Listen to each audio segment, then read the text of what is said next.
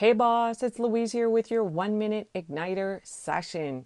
Now, today we're still talking about the marketing for your business and the differences between push marketing and pull marketing. Push marketing is when you actually are constantly pushing a product, program, or service onto your audience. It's typically accomplished using paid ads or overly, it could be sales copy or imagery.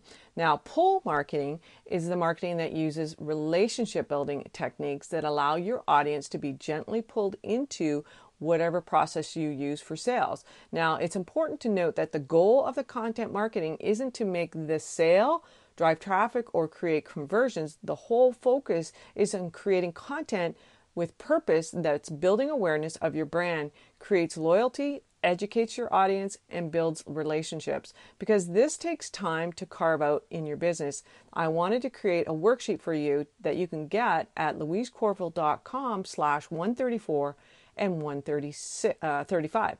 Thanks so much for listening. Bye for now.